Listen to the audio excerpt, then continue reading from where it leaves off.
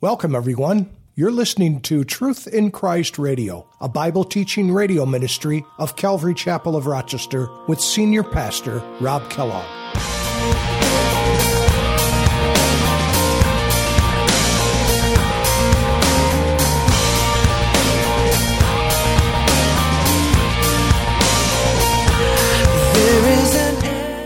Don't compare yourself to one another. Don't compare yourself to any human being. The only one you need to compare yourself is to God himself. He is perfect and holy. There's no one like him. And the gulf between us is so great. The only one who could bring this union together is Jesus Christ, the mediator. He's in the middle. He's a mediator.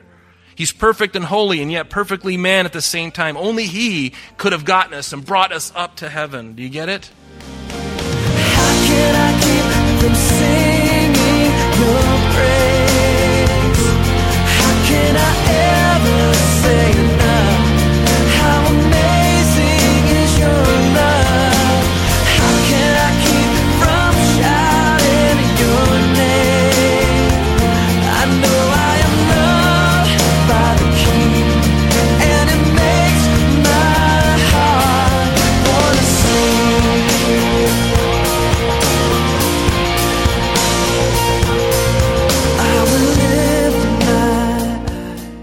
Welcome, everyone, to Truth in Christ Radio for today. We may think that our sin sets God against us, but God's love is so great that in his love, he went to the ultimate measure to make us able to stand in the face of his holy righteousness.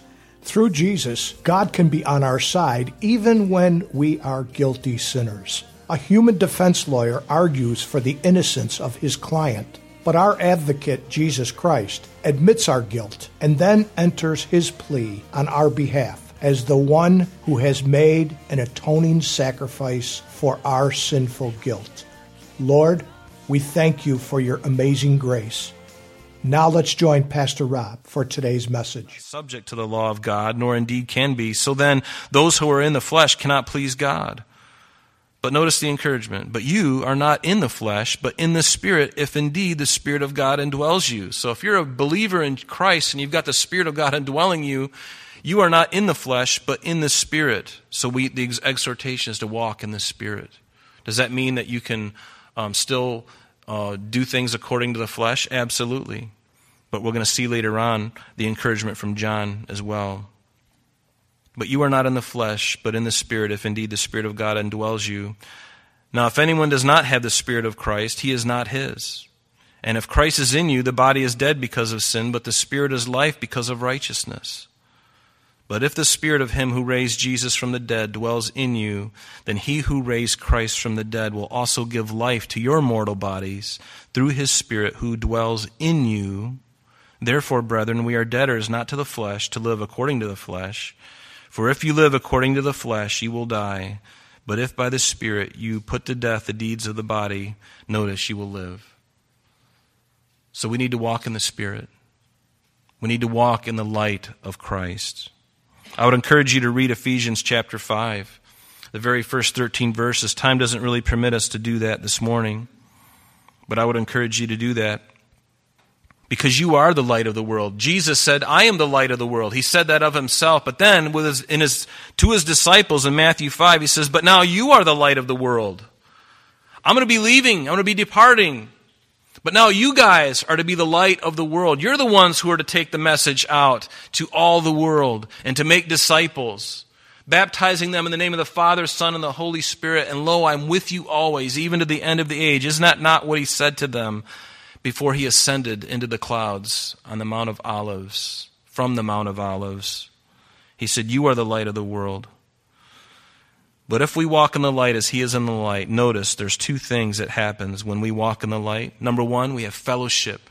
We have that koinonia, that relationship that is, there's joint participation. The two parties involved in it benefit from this union. That's what koinonia is.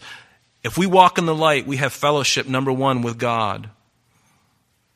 And the second thing is the blood of Jesus Christ cleanses us from all sin. Have you been washed in the blood? What can wash away my sin?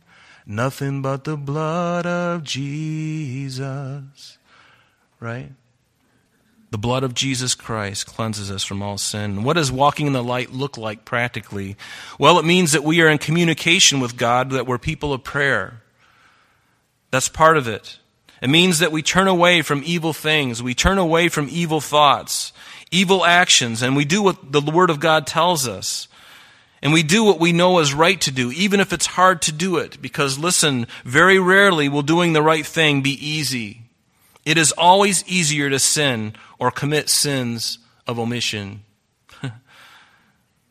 We can commit sins. Sometimes we sin by not doing something we should be doing. That's what's called a sin of omission. God wants you to do something, but you say, you know what, somebody else will do it. And God says, no, I called you to do it. I want you to do it. Oh, I'm too busy, Lord. Okay. Walking in the Spirit, walking in the light, are doing these things. And there could be a list of many more of things of this. But what about some practical examples? Men, walking in the light means if you see an attractive woman jogging down Browncroft Boulevard when you leave here today, that you don't take a long first look. And you certainly don't take a second. Walking in the light means you see her, regardless of how she's dressed. You turn your eyes because you know yourself. You turn away and you think of something else. And you don't look back. A little fire will create a tempest. You don't need that. Trust me, and I can tell you, the more you do that, the more free you'll be from lust, and women, for you as well. Same thing. Practical. How do we do that? Or what happens if we're at work and a coworker begins to gossip about something? Do we stop them and not entertain it? By doing so, you are walking in the light. When we see someone who is genuinely in need, do we help them if we can? If we can. Do we laugh at filthy jokes? Do we listen to music that doesn't glorify the Lord? Do we watch movies and read magazines that are just full of junk? By abstaining from those things, we are walking in the light. We're choosing to push away and then to do something else. Getting into the Word of God and letting Him change our life. Remember the phrase, sow a thought and you reap an action. Sow an act and you reap a habit. Sow a habit and you reap a character. You sow a character and you reap a destiny. It's true, isn't it? Even though I don't really hold to anything else this man says, but I believe that that's true. These kinds of things. But if we walk in the light as He is in the light, we have fellowship with one another, and the blood of Jesus Christ cleanses us from all sin. The word sin here is hamartia. It's the word for sin. It just means missing the mark. And notice verse 8 in our text this morning. If we say that we have no sin, we deceive ourselves, and the truth is not in us. Notice that the word is singular. If we say that we have no sin, that means that's talking about the sin nature. We were all born with a sin nature. Some people believe that we haven't been born with a sin nature. Some people think that, well, there's good in everybody. There's good in everybody. No, there isn't any good in anybody. That's the horrible truth. There's nothing good in us. Otherwise, why did we need to be born again? Why did we need a new nature when the old nature was so corrupt and bent on rebellion? We need a new nature. That's what being born again is receiving the very nature of God by asking Him and saying, God, I believe in everything You said. Forgive me, Lord. Spirit of God, come upon me, come into me, consume me, and make my life meaningful. Make my life glorify You, Lord. I love You. You saved me from an eternity. Man, I can't escape the idea of eternity. It never ends. I mean, if you think about it long enough, it'll drive you insane. Eternity, folks, it never ends.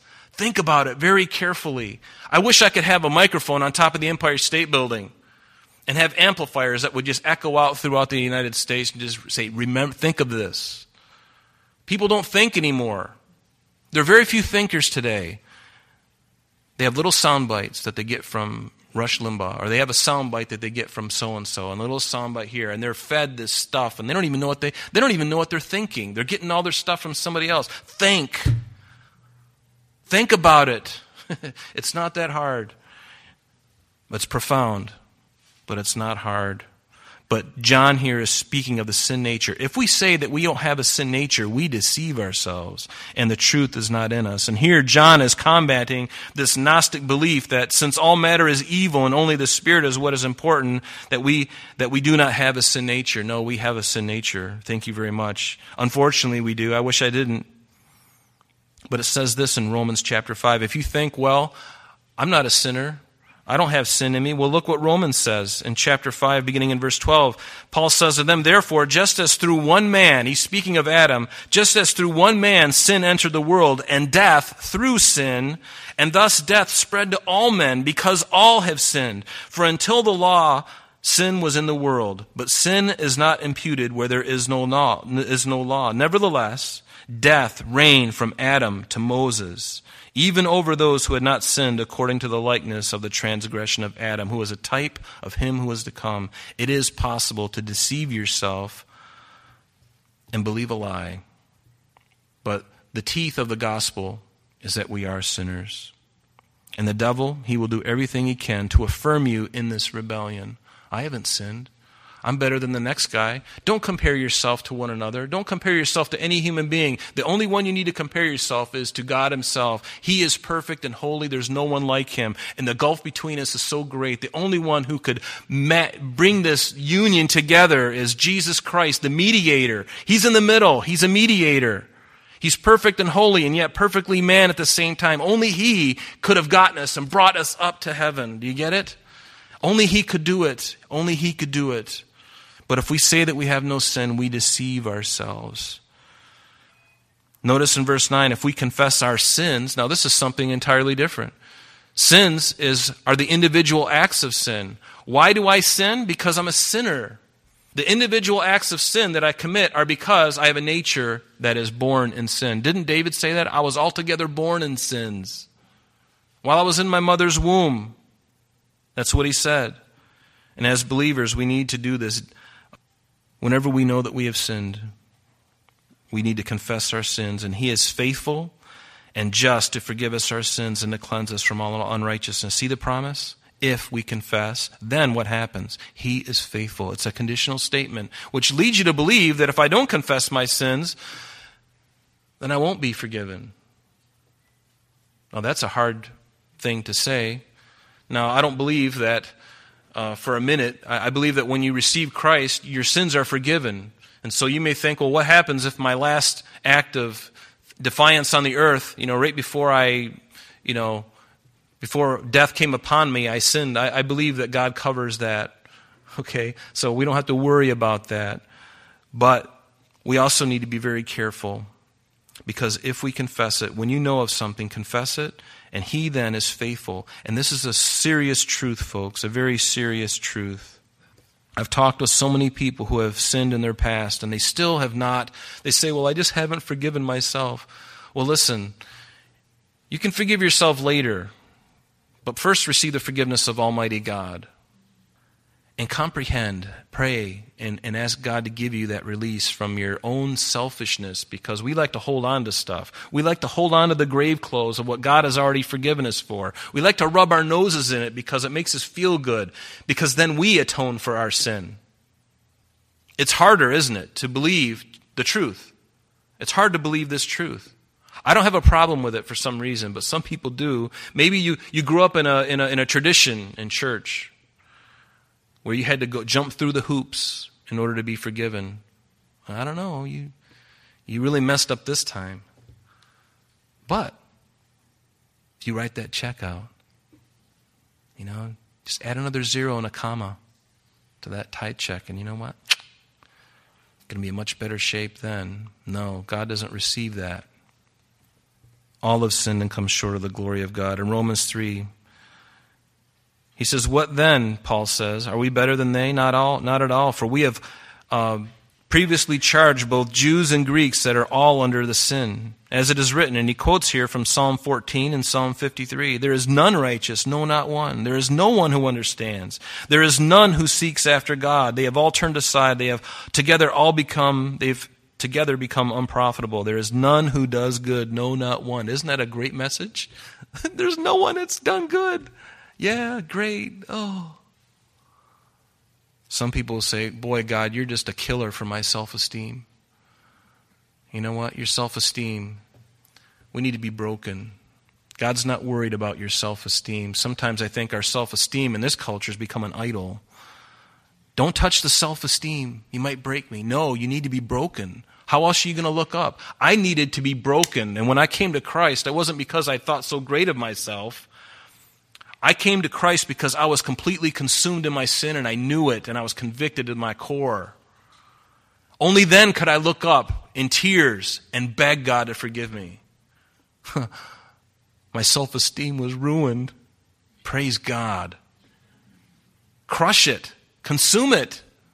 Burn it in hot flame. It needs to go. My problem is I think too highly of myself.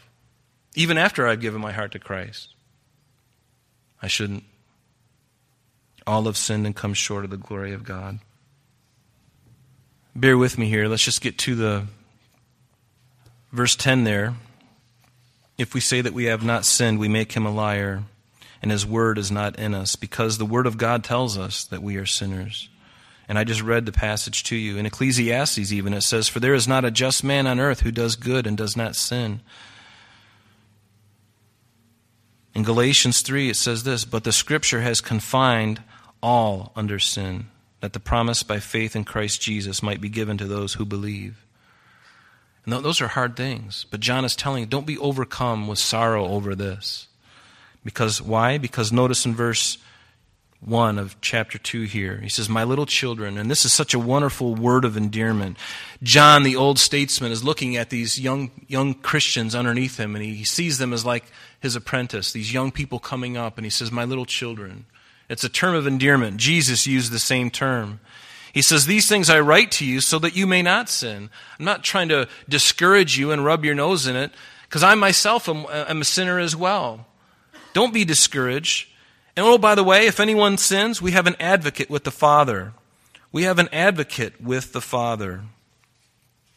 John loves them, and it's apparent by this choice of words, my little children, little children. But notice what he says. And here's the wonderful thing. And if anyone sins, notice he didn't say, that you can't sin. He says, if anyone sins, because you're going to, we have an advocate. See, we all know that we're not perfect people. We know that we're going to sin. But when we do, we are not without help. This word advocate is the parakletos. This is the same word that John used in his gospel when he spoke of the Holy Spirit, that he would give. Once he ascended into heaven, after his crucifixion, after his resurrection, he would ascend to the Father. But before he did, he says, I'm not going to leave you orphans. I'm not going to leave you comfortless, but I'm going to send the Spirit of God, the Comforter. That's this word, parakletos. It's a helper, the parakletos. I'm going to send you one like myself. But because I'm only one person on the earth, now I'm going to be able to do it for everyone simultaneously. Do you see the benefit of the Holy Spirit? Every one of us, every people in China right now are being benefited by the Spirit of God while we sit here today. It's 11:30 at night. They're sleeping. And our day's just begun. And the Spirit of God, the Parakletos, has already ministered to them today as he's ministering to us right now. It literally means a comforter, one who pleads another's cause. That's what this word advocate here is. Aren't you glad that you have an advocate? Did you know that you have Jesus Christ, the righteous, as your defending attorney, as your sins are brought up before the bar of God, the throne of God, the judge of the earth? And for you to be standing there before the throne of God, the Father, and the charges are laid against you, and the devil's right there with his iPad, and he's just scrolling through. Look at all this stuff. Look at all this stuff. He's just scrolling through. Look at all these things. Man, you're really bad. Look at that. Oh, that one was specifically interesting. I mean, really? And he just keeps going for hours. He's doing that. And your attorney stands up and says, this one's with me. Part of the family. One of the reasons I died on Calvary. Father, welcome him in. I paid the price for him or her. Father, this one's with me. That's what our judge, our advocate, will do for us. That he's already done for us. That's why we have to confess our sins. But Jesus is this advocate is Jesus Christ, and we see it in the Gospel of John. Look in John's, when you get a moment, look at John chapter 14 and chapter 15 and chapter 16, and you'll read about this helper, this Parakletos. This is the advocate that we're speaking of this morning, this helper who will help you. And it says in verse 2, and he himself, Jesus, is the propitiation for our sins, not for ours only, but for those of the whole world. The word means literally someone who appeases, someone who expiates your sin. Jesus is the mercy seat. Remember in the Old Testament, the high priest would go in once a year on the Day of Atonement and take blood and offer it on the mercy seat in the ark where they were only to go once a year. And they dropped that blood on the mercy seat, which covered the tablets underneath, the very law of God. And who is the one? I love what Paul says in Romans. He says, God set forth as a propitiation by his blood through faith, Jesus Christ. And this word literally means the mercy seat, the propitiation in your place. For Christ suffered once for sins, this advocate, the just, for the unjust, which is you and I, that he might bring us to God, being put to death in the flesh, but made alive by the Spirit. And I love this last phrase in verse 2. He says, and he himself is the propitiation for our sins, and not for ours only, but also for the whole world. The whole world. Not just for me and you, but for everyone. The atonement has been given already for those who have put their faith in him. It doesn't mean that there's a phrase called universal salvation, which is the idea that everyone ultimately will be saved. But the Bible says clearly that's not the case. Not everyone will be saved, but the remedy for it has already been taken care of, and all we have to do is respond in faith to that, and we can have the assurance. You can have the assurance that your sin will be forgiven, and that when you die, or when the rapture occurs, you'll be taken and you'll be with him forever and ever and ever, and it will never, ever, ever end. It will just keep going. Pleasures forevermore, holy pleasures. Not the pleasures of the earth, so much better and so much greater. So much wonder. But that salvation is available, and he paid the price for anyone who puts their faith in Christ, in his death and in his resurrection. And so be encouraged, as John is laying out these things. If you do these things, if you say that you walk in darkness, or you have fellowship with him and walk in darkness, there's a problem. But walk in the light, that's the exhortation, as he is in the light, and the blood of Jesus Christ will cleanse us from all sin. Amen? Let's stand together. Father, we pray that each one of us today, Lord, we would continue to walk in the light as you are in the light. Lord, that we'd have fellowship with you, that we'd be in the same place as you are, and that you would cleanse us from all unrighteousness. Lord, I pray for my brothers and sisters here this morning, for anyone who is discouraged, Lord, who's struggling with an area of sin, perhaps something that's been plaguing them for years, and Lord, have been hanging on to it. Lord, you alone have the power to deliver, and I pray that you would deliver the body of Christ from anything in this fellowship, Lord, all of us, anything that is keeping us from your fullness, from enjoying the great peace that you have for us, Lord. Would you please do that work in us today? Strengthen us, Lord, by your Spirit. In Jesus' name we pray. Amen. Amen. God bless you. I'm sorry that's all the time we have for today, but please join us next time as we continue our study in John's epistles. Calvary Chapel of Rochester is located at 2503 Browncroft Boulevard, Rochester, New York, 14625. You can reach us at our church office between 9 a.m. and 4 p.m. Monday through Friday at area code 585-586-3140. If you would like to have an audio CD of today's message mailed to you in its unedited form, simply mention today's date when contacting our church office. You can also contact us via the web by logging on to www.calvaryrochester.com. There you will be able to access a number of useful things, such as information concerning our beliefs, our ministries, contact information, our location, service times, and much more.